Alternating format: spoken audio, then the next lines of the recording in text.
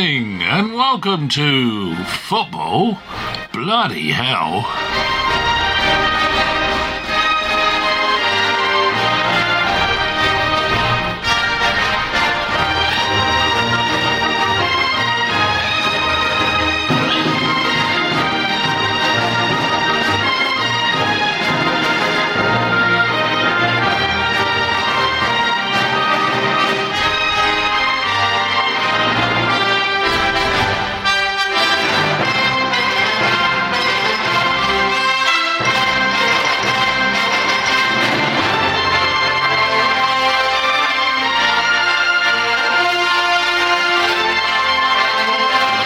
And on the show tonight, we've got the captain of Yeovil Town, standing in for Luke Wilkinson. It's Mr. Josh Staunton. And Ricky Hyatt's here.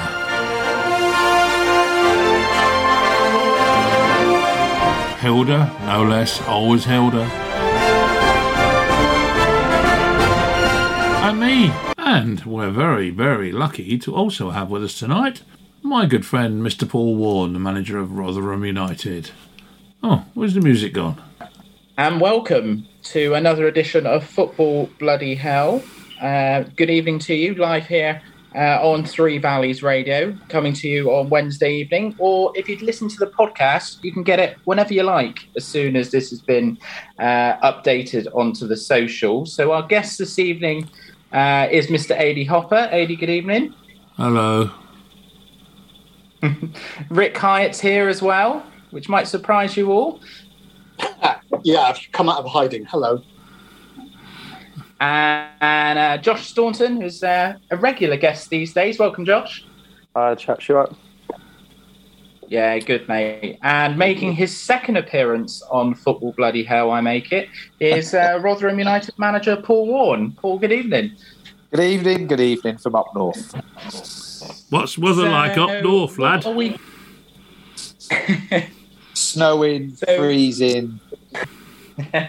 Well, okay, so what is there to talk about first? Well, unfortunately, guys, for some of you, there is only one place to start. And that is Old Trafford on Sunday, where it finished Manchester United 0, Liverpool 5. Before I come on to the Manchester United perspective, because I'm sure that the boys want to get into where it went wrong and where sort of Ole Gunnar Solskjaer goes from here. I want to also talk about Liverpool's perspective, where that leaves them in the title charge, and just how big a statement it was for them in that particular match. Paul, remind me, are you a red side of Merseyside? Have I got that right, or am I wrong? I am. I'm a bit of I've got a soft spot for Man United. I have, that is for sure. Okay, so what was your reflection of what you saw? Did you watch the entire match? Yeah, I did.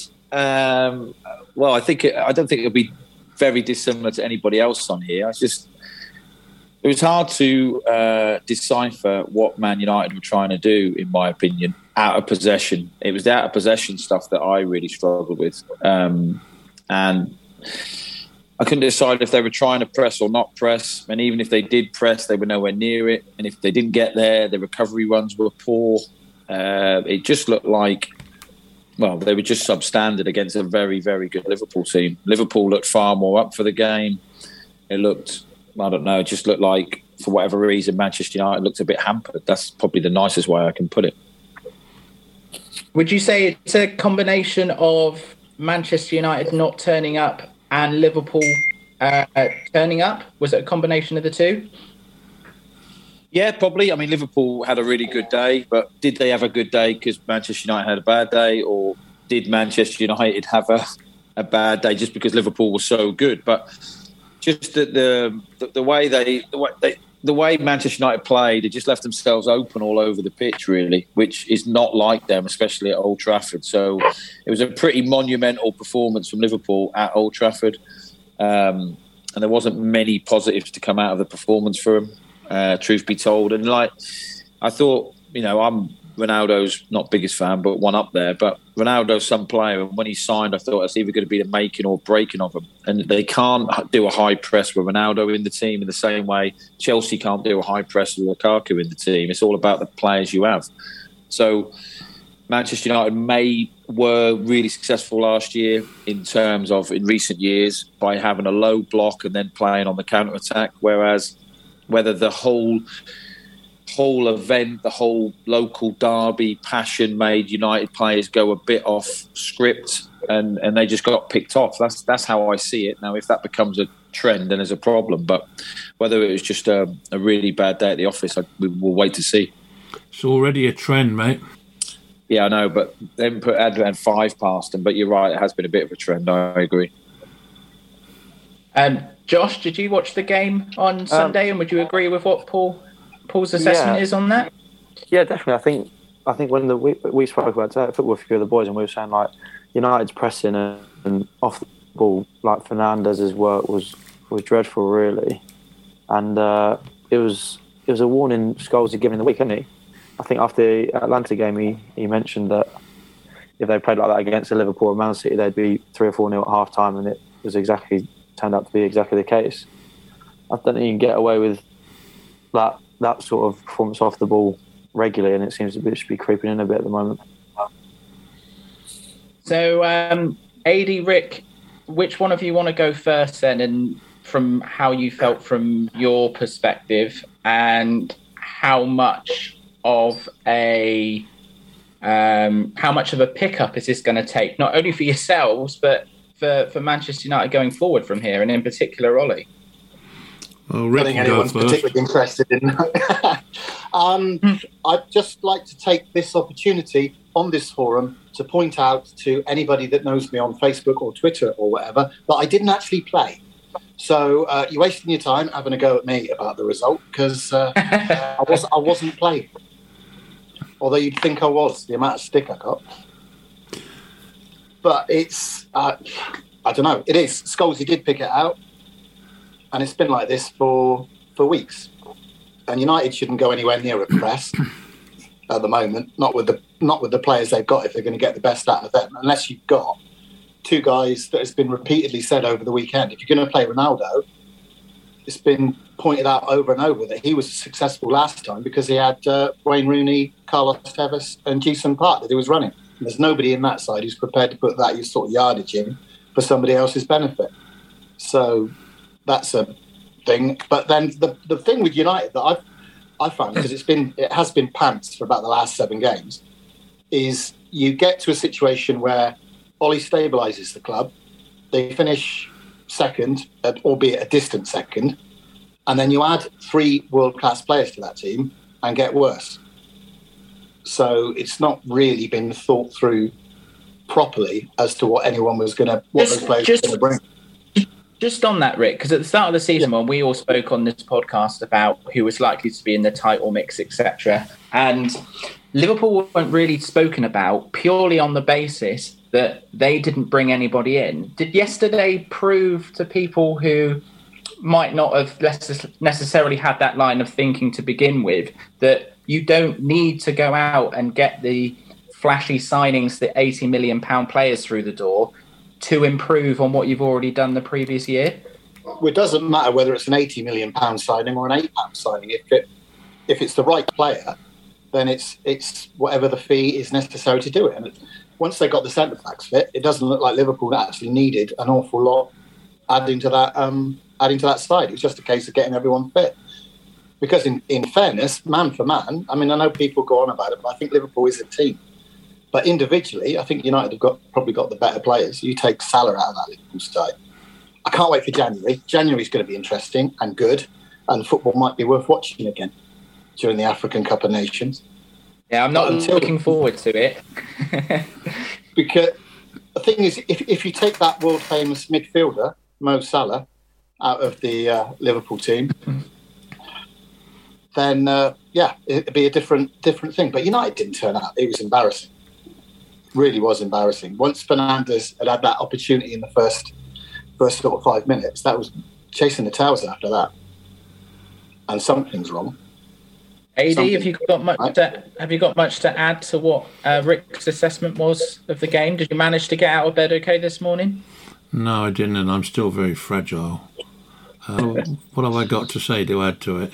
Well, I wonder perhaps had Fernandez scored with that early chance, whether it might have been different. I doubt it, but it does just cross your mind as to perhaps it might have put Liverpool off the guard a little bit, and just perhaps we might have started better.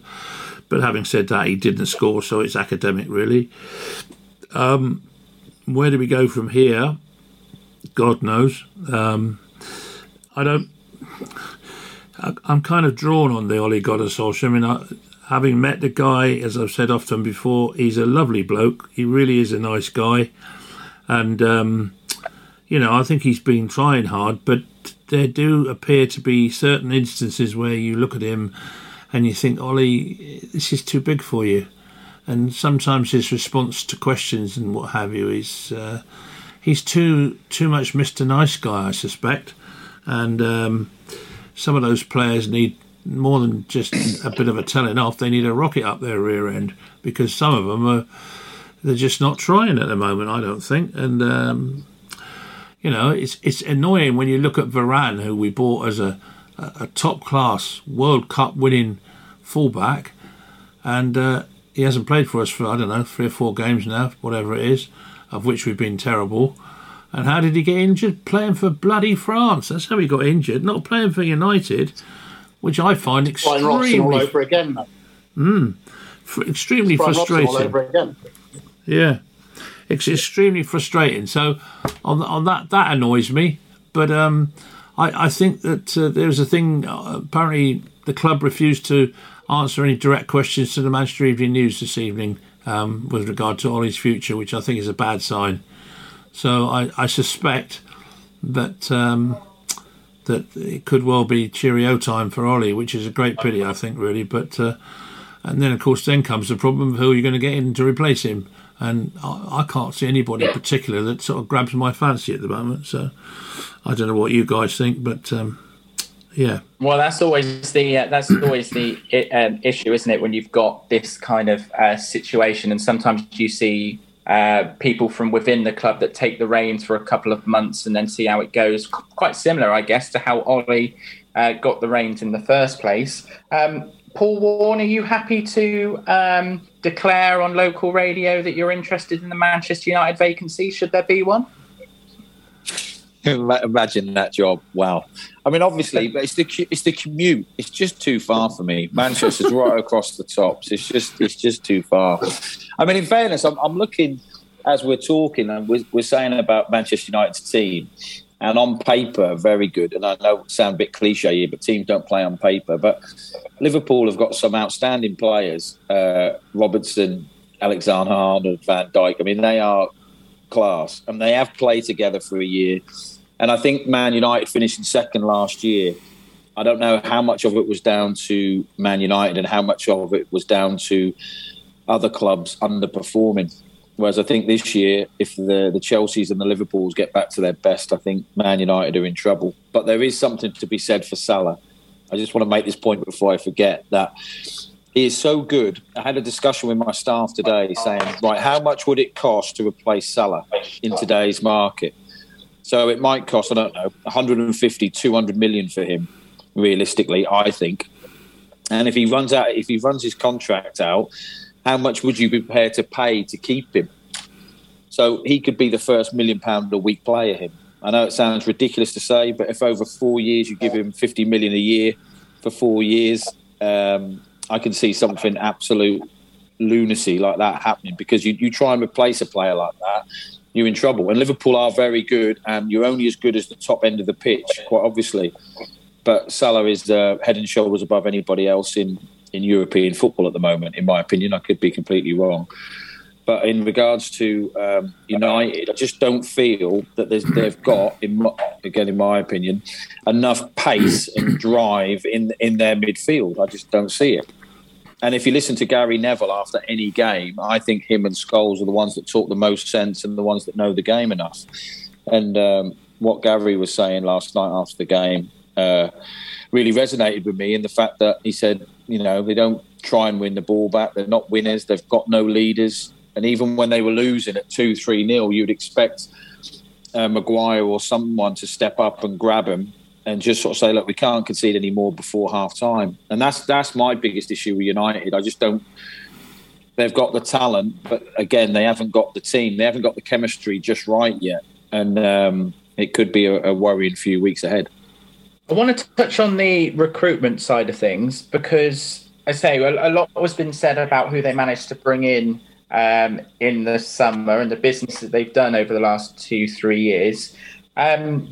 Josh, this season, obviously they brought in Sancho, and I was talking to AD off air about this, that Sancho isn't someone that they've just bought on a whim. They've been chasing him for a good 2 years or so now. Yeah. And it seems more and more clear now that the Ronaldo signing has put the plans as to what Sancho was brought in to do to start with have definitely changed. And to a lesser extent, possibly Van der Beek, when they got him the year before and there was an opportunity to buy him, and then they tried to kind of see if they could fit him into the system afterwards. Yeah. Is that a huge problem for United? I remember saying on here, I think we discussed that like Ronaldo might throw the balance off, didn't we, of the team, and what they had built in the last 2 years might go up in smoke, really, just because of I think they had a better balance to their team than they probably show now. And I think the thing is, a lot of the players probably play like that playground school football where they just give it to Ronaldo when there might even be a better option on. And the intimidation factor of playing like with someone like that must be massive. I know you've got to believe in yourself and you're playing for Man United, but there's no way that doesn't have some sort of pull, and they'll be constantly looking at him for reassurance, and when times get hard they'll be looking at Ronaldo. But I think it's probably pushed Sancho further back than he would have liked to have been at the beginning of the season, and Greenwood's done all right, hasn't he? But I think when you sign massive players like that, it can upset the balance in the squad, and just especially because it's gone against what they were building, really, isn't it? That Ronaldo signing of like the more young players and the I don't know. I think it's hard. The recruitment is very hard. I'm sure Paul will tell you that. And when a player like Ronaldo comes on, you can't turn him down. So 6 and 2 threes, really. I think the players have got. You've still got to try and earn your shirt, haven't you? That every day you've got a chance to prove to the manager that you're good enough to play. And I don't think excuses of people signing ahead of you should really stand in your way. Do you think though? Do you agree with that? Do you think though, looking at it, if you look to when half time came, I think the first person he took off was Greenwood, and to me, at the moment, as things stand at the moment, Greenwood is probably apart from Ronaldo and maybe the two together, the most likely to score a goal, and yet he took him off. And at that point, we were 4-0 down. So even if there was a remote chance, he'd take him off. So by then he'd given up the game, which to me was not good enough. You can't give up the game even if you are 4-0 down. You keep trying. This is Man United we're talking about here, not Liverpool.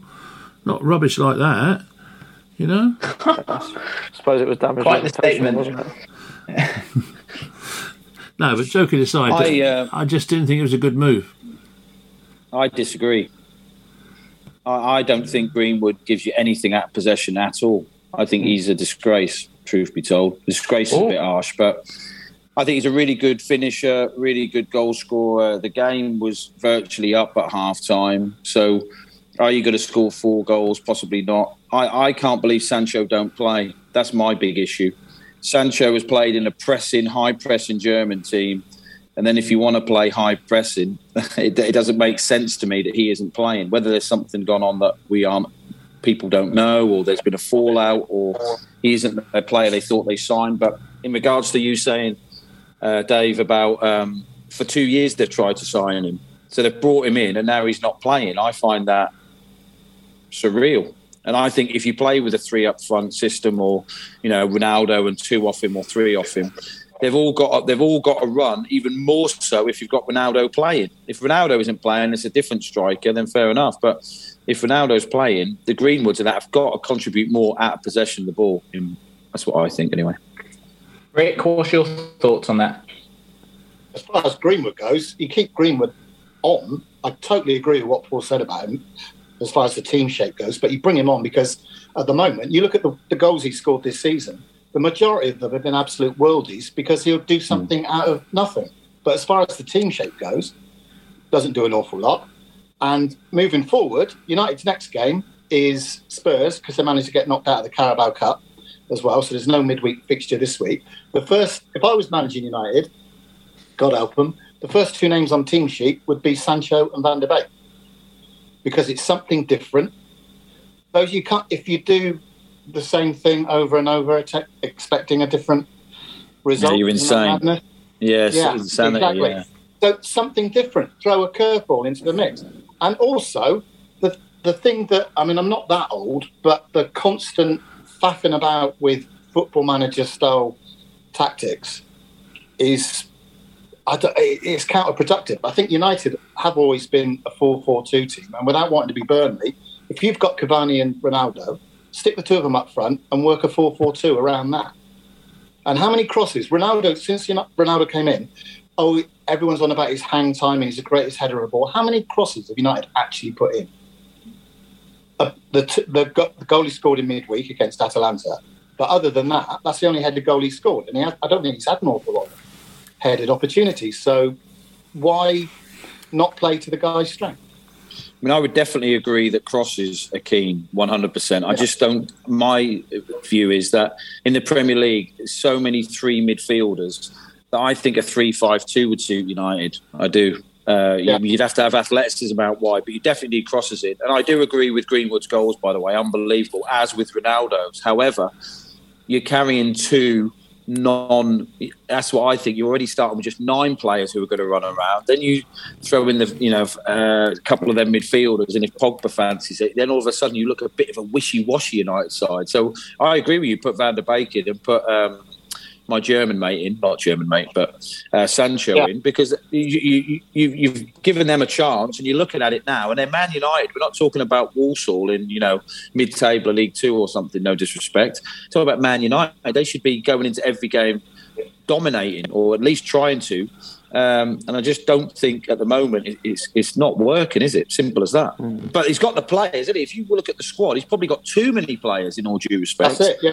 And Ronaldo was probably the tip over. I think it's just caused him problems now that for any manager would be a troublesome one. But for, Ollie, he's a United legend. I don't want to say that often, but it probably needs someone with a new set of fresh eyes who has got more life experience is possibly the nicest way to put it, because it is tough to manage, and it is tough to manage that group of egos with that demand. And I just don't think there's something just not right. Well, obviously there's something not right. They're not winning. But why was... I don't understand why back in the day, back a long time ago, when Ollie got the contract, got the gig originally, why on earth they had to change from what the original plan was? He was going to come in at Christmas, see United through the season, give them plenty of time to research and find the appropriate manager. And everybody got giddy because he had an amazing start and then went with that. I mean, I love Ollie to bits, and the culture he's restored at United is amazing. Nobody can take that away from him. And the dead wood he's cleared out is needed doing. Somebody had to do it. But as a match manager, someone who's running the game on the day, I just don't think he's... Move him upstairs, make him sporting director, keep him doing what he's been doing, keeping the culture of the club, he's got a good eye for a player, get him on that side of things and bring in somebody who can run, who has no responsibility other than that 11 on a match day, and let Ollie deal with all the other stuff, because he's clearly good at it. And all he's doing is he's tarnishing his reputation on the club by stubbornly hanging on to it. And United are trying to do, because they got burnt before with Moyes was never up to it. The club was too big for him. And Van Gaal and Mourinho, it annoys me at the moment, people talking about possible replacements and Conte being mentioned, because they've been down that road before. The football will be awful. He'll be there for 2 years and he'll push off. Conte would be an absolute disaster at United. And thinking about it, looking at it, I know who I'd like in there, and that's Luis Enrique. Nobody's mentioned him, but he did a fantastic job at Barcelona. He's doing a good job at Spain. Whether you get him away from Spain, I don't know. But if you're going to go for a change of manager, that's who I'd go for. It's hard, isn't it? Because I'm sure Paul probably, well, not at our level so much, but the egos they must have to deal with must be unbelievable. And like I've never played in the Championships, but I'd imagine but I can't imagine Ole Gunnar Solskjaer telling that group of players off and them actually looking at him and caring. I could imagine them boys looking around the dressing room, thinking, it's like being told off by like your uncle. Do you know what I mean? And I just don't think. I don't think we have. Back himself, Josh. He scored possibly the most important and significant goal in United's history. But football's a different game now. Yeah, but he underestimates the reputation and the respect that he should be getting. Definitely, but it's too late now, isn't it? He's been doing it for too long. He can't suddenly change who he is. You can't. No. I don't think you can survive being a nice guy with that many egos, because you know it's like in football. You give the wrong people an inch and they'll nick 20, 30 yards, not a yard. And there's some huge egos in that dressing room. And then they bring in the biggest ego of the lot in the summer, which, don't get me wrong, love Ronaldo to bits, but it's got to be his way. It must be very hard to manage. I feel very sorry for him. Yeah. Is it true that Ronaldo was mentioned Zidane, saying if Ollie did go, he'd suggest Zidane? Is that true, or is that just one of them urban myths rolling around? I think that's an urban myth, but Zidane would fit. It would fit what I was saying about somebody. But he can manage personalities, can he? Exactly. He's done it at Real Madrid. United are in a similar sort of Galactico situation to Madrid. And he clearly doesn't care about youth development or the under-23s or any of that part. Leave someone who's got the club at heart to do that, and let Zidane run the Harlem Globetrotters side of it. And I would say he's probably the closest manager in terms of style of football. Like Real Madrid were quick, direct, got the ball wide, got crossing. Like they didn't like play useless passes, did they? They didn't just keep passing it around the back. His Real Madrid teams get it. They pass forward and they run quick. There's purpose. There's always a purpose. I think that's the old-fashioned Man United way. I think that's what fans want to see, not the defensive football of like Van Gaal and just complete possession. Because I don't think that's what Man United have been brought up on. So I think the fans will never accept that. So okay, well let's park that there. I think for the dissection of the game, because it'll be interesting to see over the next couple of weeks as well with the fixtures that United have got, what happens with the managerial situation. But as they say on podcasts, at the time of recording, Ollie is still very much employed by Manchester United. But there was lots of other stuff that went on this weekend, and not looking good for Norwich again, is it? This time they were beaten just to 7 this week by Chelsea. Chelsea have had problems in terms of injuries with no Werner and no Lukaku, but no problem as it turns out. AD, did you find the scoreline eye-catching, or the fact that what Norwich have brought to the table this season not at all that surprising? I think I walked away muttering under my breath, what chance have we got of catching Chelsea if they go and play Norwich every week? That was my initial reaction to it. But I mean, clearly Chelsea are playing well at the moment, and little Tommy Tittlemouse, seems to be doing a good job there. So but Norwich, I mean, somebody wrote in the paper today that they have got the chance of writing a new record as being the worst team ever, after even worse than Derby County's team that failed in the Premier League. What was that? 11 points? Was it Derby got that season? It was something stupid like that, wasn't it? Yeah. The game against United in December is looking like a 6-pointer now. yeah. What a prospect, eh? But I mean, I think to a certain degree that Daniel Farquhar, he seems quite a pleasant sort of chap, and I think possibly he's suffering from the same thing as Ollie is, that maybe he's not being hard enough on them. I don't know, mate. But do you not think, like with Norwich, that it's a little bit like us in the Championship, really, when we go up, that Norwich can never compete with the top 10, really, financially. They haven't really spent any money in the summer. It's like two different sports in the Premier League. I mean, I'm not saying that Norwich are playing well. They definitely are not. They've played most of the top teams now. So whether they have a little bit of a run now, but they are struggling. But I watched Daniel's interview after the game on Saturday, and obviously you can see how stressed he is but he didn't look very stressed. It was like, well, we weren't going to win here today anyway. I mean, you didn't want to be that embarrassed, truth be told. They've got no pace along the back line, which is a problem. But that won't see their season losing away at Chelsea, although such a big defeat is a bit of a confidence kick, isn't it? That's the big problem. But the teams that come up from the champ now are finding it like harder and harder, I think. And the teams that get relegated normally bounce straight back up. And that's what... Just on that point, you've made the comparison with your boys at Rotherham. Yeah. From Farke's perspective, if I can touch on your situation with that, how difficult is it? Just how difficult is it as the man in charge to keep motivated when you are sort of dropping down into the league, going up again, then you might come down again a season or two later? Was it difficult to still have that fire in the belly to keep doing it, or does it in the end get on top of you? For me personally, or the team, do you mean? You personally, just thinking about what Daniel Farke might be feeling. No, it's all right. I mean, I think Daniel's a pretty sensible guy. I like to think I'm pretty sensible, but he'll be in the Premier League knowing what he's up against. You know, he'll be trying to sign players and they'll be asking for 70, 80 grand a week, and he probably doesn't pay any more than 30. So he knows what squad he's got. He knows how difficult it is, and he knows that if he gets a really good performance and gets 3 points, they've swum the channel. That's the truth of it. Now, he will convince the lads that they can perform, and they have to perform at their very best to pick up points. But I don't think he will beat himself up a great deal because there's no benefit. He has to come in the next day and try and pick the players up. But fundamentally, if it was a level playing field, then he could criticise himself, but it definitely is not.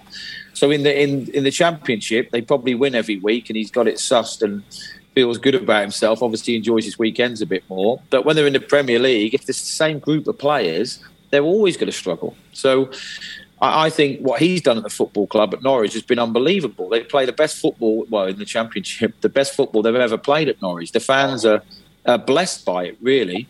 However, he's playing the same way again this year in the Premier League, and it's just not having any effect. The players are all a lot older than they were, obviously 2 years ago, and it's just going to be a long winter. It is. However, he could win the next game and give them a boost, and there's that many teams struggling in the lower half of the Premier League. You never know, but it is difficult. There's no disputing it. He gets in the car losing 7-0 and drives home to his family. He probably is like me, sits with his hood up and doesn't speak to anyone for a bit. But there's also a part of his brain knowing that it isn't his fault, truth be told. He is part of the process, but there's a lot of other things that are against him. Paul, I can't imagine you going home and sitting there not talking to your family after a game, win or lose. I struggle, mate. I know how chatty I am. But sometimes I get it where I pull onto the drive and I'll sit in my car for 10, 15 minutes before I even come in the house, because I just need to try and get rid of all the demons before I come in. Well, I do that, but it's to summon up enough energy to get out of the bloody car. I'm going in to talk to people. All right, Paul Scholes. So just want to ask the question then on that. Daniel Farke, is he in a bit of a, from his own personal position, has he got a comfortable situation in terms of he probably isn't under any real pressure that he's going to lose his job? Is that fair to say, Josh? No, I think it's hard. It must be really hard going to a game with almost an expectancy from. I don't know if the fans don't seem to cause too much disruption, do they? So it must be really. I don't know. I think Paul's probably the better person to ask for that one. I don't know. It must be really, really strange for him to go into a game knowing that win, lose or draw, the outcome. Like Paul says, a lot of people will not blame him. So usually the managers take all the flack, whereas in that position, the fans will just say, "Oh, he's got his hands tied behind his back," kind of thing. So I think it must be a very different situation to what most managers find themselves in. Definitely. I guess it's similar to any manager, Paul, that if he is still, if you get to Christmas or the other side of Christmas and they've only got 1 or 2 wins, and I guess it doesn't matter who you are, the pressure then will ultimately start to build.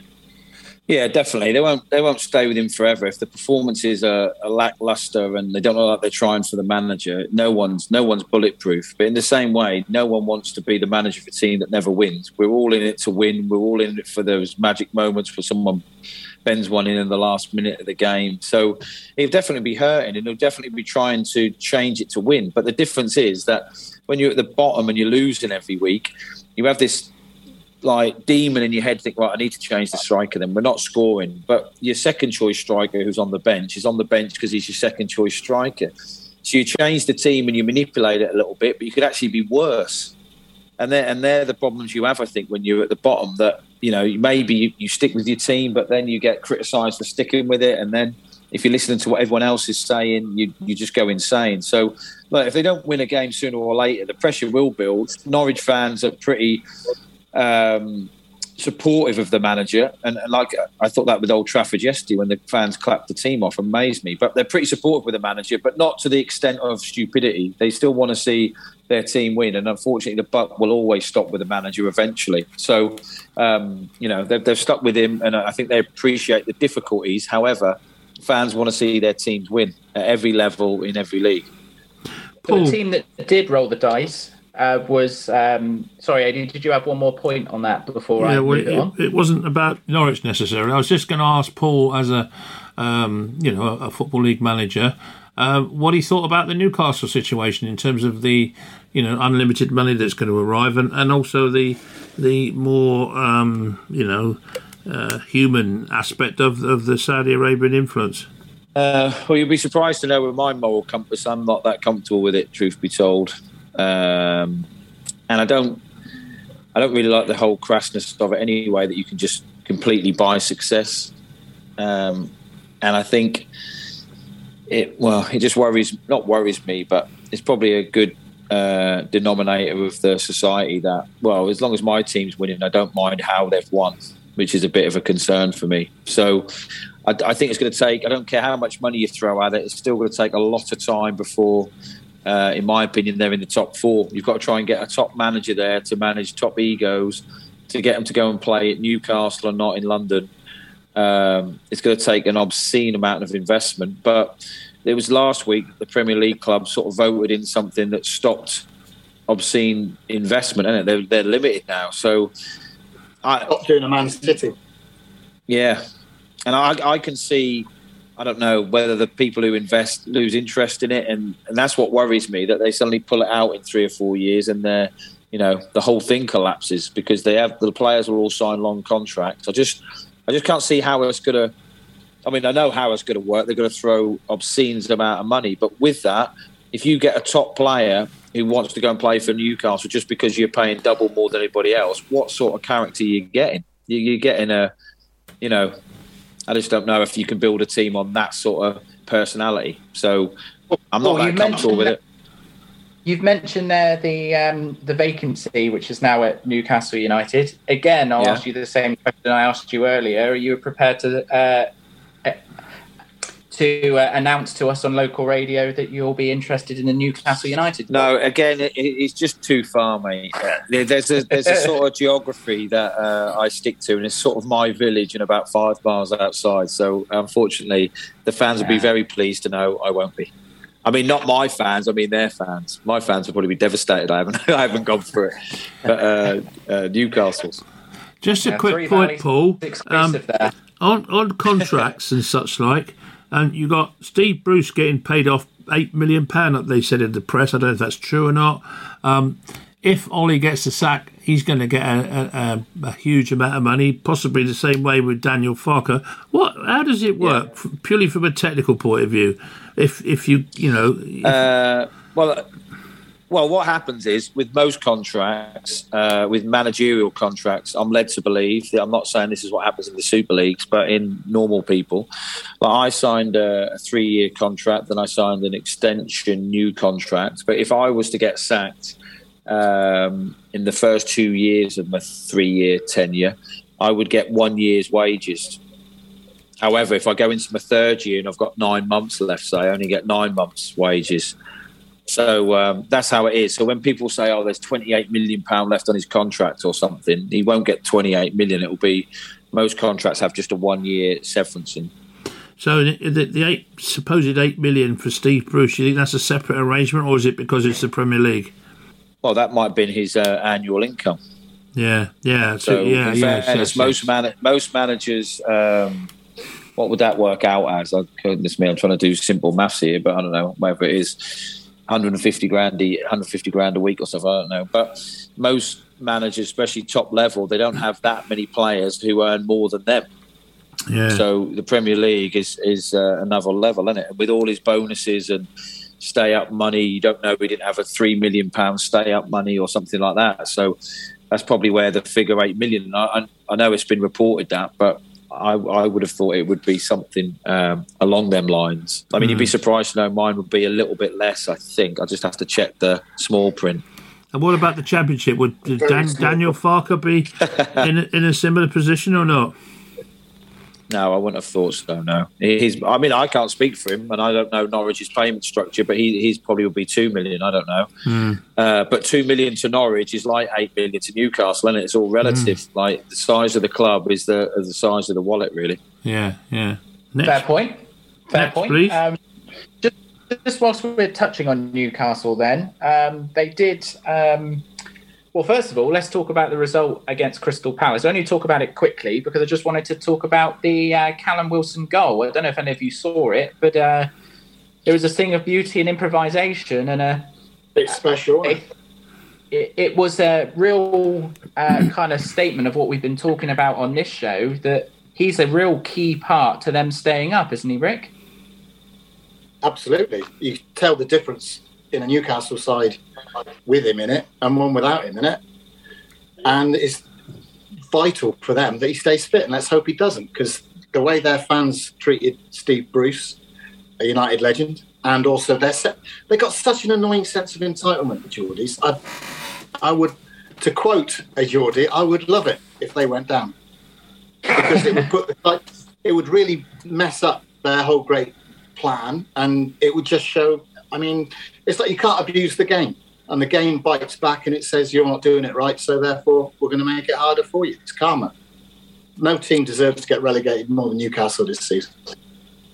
I won't touch on who we think the next Newcastle manager is going to be, because we spent the last Daniel two Farker, podcasts thinking about it. Got a team out of the Championship.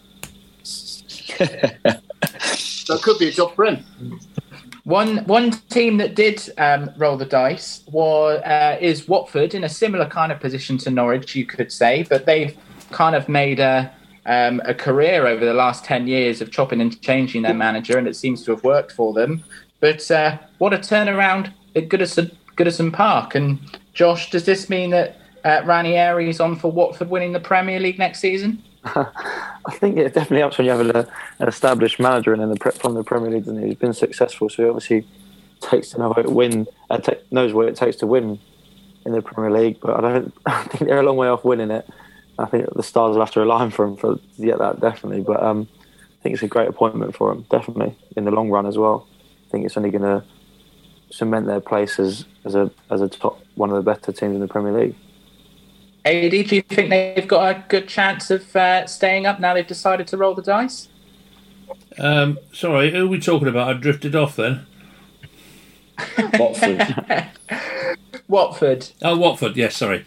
No, because I don't think that Claudio Ranieri will be able to maintain that sort of level, it was obviously a bit of a reaction to the game where they got hammered before. So I don't see, but apart from that, I don't think the owners of Watford would employ a manager long enough to be able to go and win the league. Quite honestly, I can't see it. I mean, then it might be that might be part of the financial package that they don't give a very big one because they know, or they might offer a big one if you win the league, but they know you're going to get the sack beforehand, so it doesn't matter, So I can't see Watford. They'll just be an ulcer around, won't they? Well, I think Watford are quite an athletic team. They struggled in their first game because I don't think Ranieri had long enough to work with them, and it was against Liverpool, I think. But then against Everton, who are obviously a very well coached team by everyone away from home as well. And they had Josh King played, who scored a hat-trick, who was virtually unplayable. And the thing is, with them teams, the Watfords and the Norwiches and the Southamptons, say, they need their best players fit because they haven't got the strength and depth, the quality of the top four teams. So if Watford can keep their attacking players like Sarr and that fit, I think they'll take quite a lot of points off a lot of lesser teams. They won't compete with tactically or technically with the top teams, but the middle table teams, the lower teams, I think they will pick up a lot of points, and I think they'll pull away from their position at the moment. Right, better in the bookies up now. Then. Get a bet on, mate. They'll finish 12th. Save your money. 15. We will go back to this particular recording of the podcast when the season's over and see how we got on there. Well, if Adrian's not on here and he's in like Monaco or something, you know that he's like bet his life savings on it. Yeah, that'll be the day. That'll be the day, mate. Erwin Dawes might have something to say about that, I think. Definitely. Well, we're not adverse to making big sweeping statements on this podcast, are we, Rick Hyatt? No. Would you like to just remind the listeners who you said is going to who's going down? Oh, Leeds. Leeds are going down. There you go.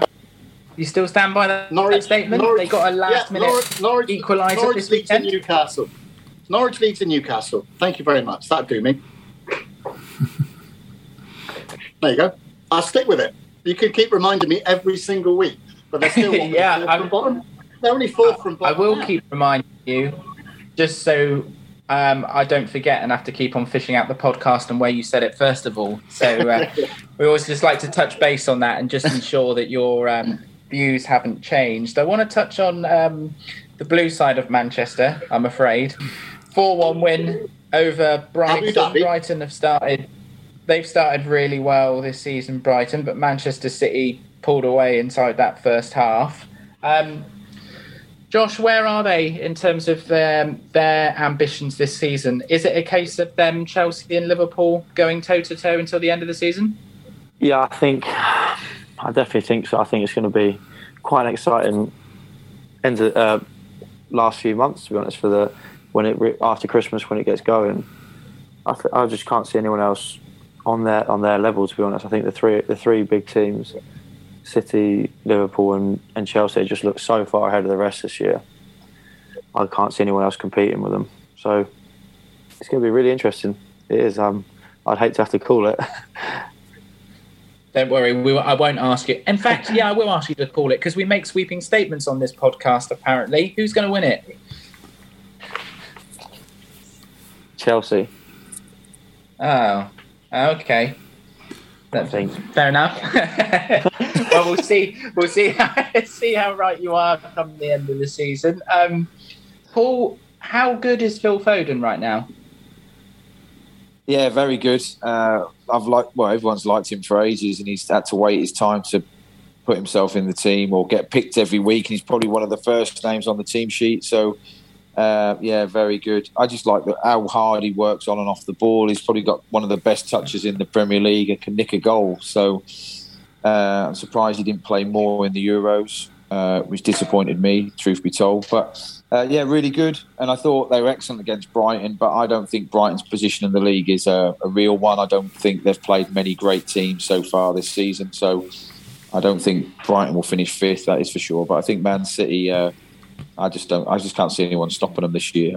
I fancy Chelsea early season, but if they don't keep Lukaku fit, although they managed to score 7 without him, I think Man City will just have too much. A lot's been said about them going for a striker this season. They were obviously linked with Harry Kane. That didn't happen. Then there was talk of possibly trying to sort of nick Lewandowski right at the end of the transfer window. That didn't happen. There was talk as well of Raheem Sterling possibly playing in that role. But the talk now seems to be that Raheem Sterling seems to be on his way out of the club. Rick, are you surprised by that at all? Only in the sense that they've got that many good players. If he wants game time, he's going to have to go somewhere that will facilitate it. And saying earlier on about Salah and how amazing Salah is, I think the difference between Liverpool and Man City is Man City have got 5 or 6 Mo Salahs. And it's painful to see. And it is it's a horrible state of the game that finances have dictated it this way, but they're looking unstoppable. They'll mess it up in Europe, which is always reassuring. But as far as domestically, you can't look further than City. City are going to do it by distance. The battle will be between Liverpool and Chelsea for the second place. Sorry, Josh. Sure. You watch more football than me, Rick, mate.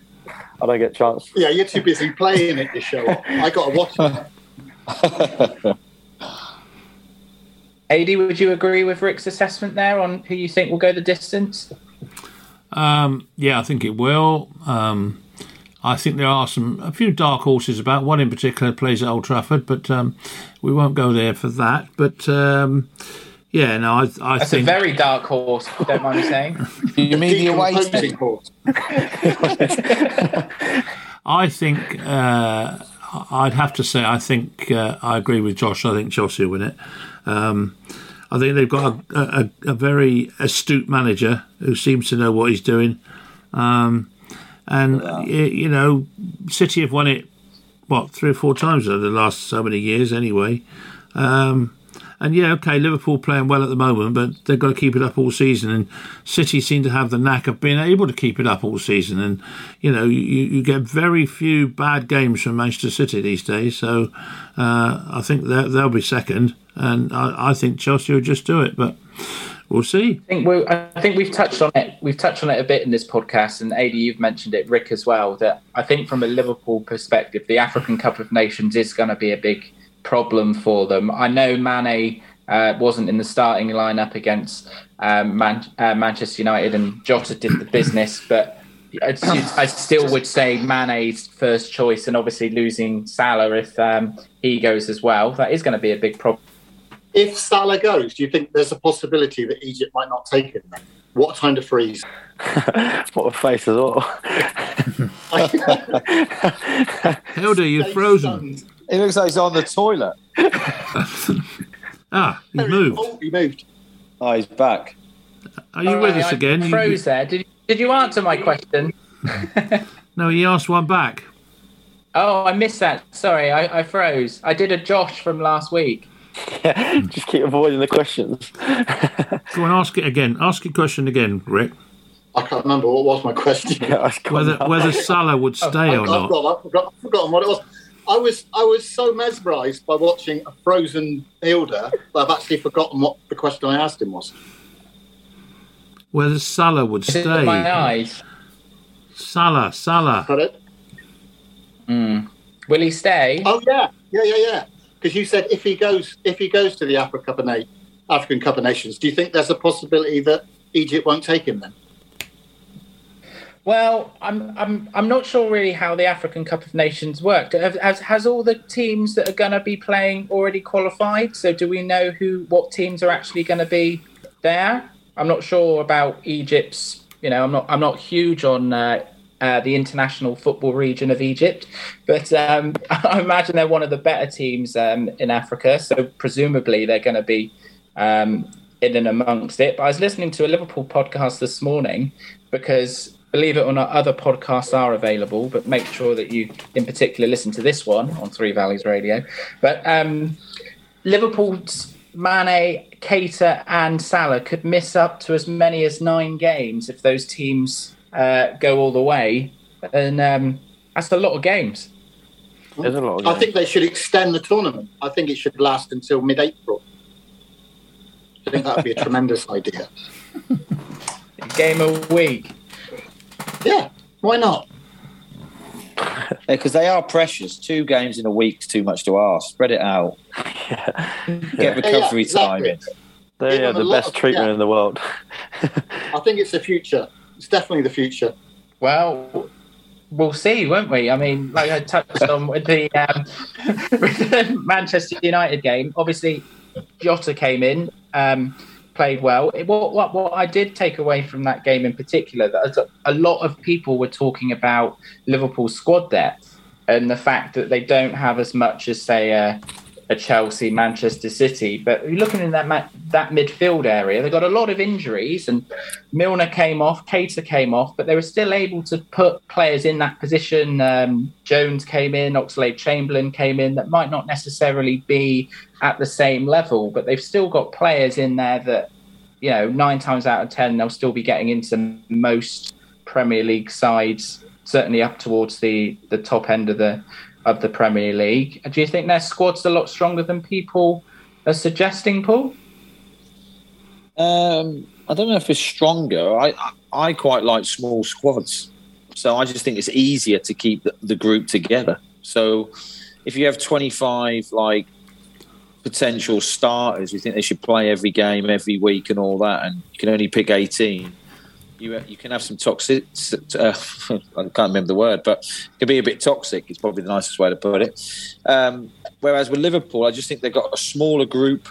They have a sort of, it feels like to me, and it could be wrong, a bit of a family feel to it. It's not like Liverpool isn't the, I don't think has the infrastructure of a Man United or a Chelsea. I don't think they have 50 physios or anything crazy like that. But I just think that managing a smaller squad and people all feeling part of it might produce better performances, possibly. So that's just my view.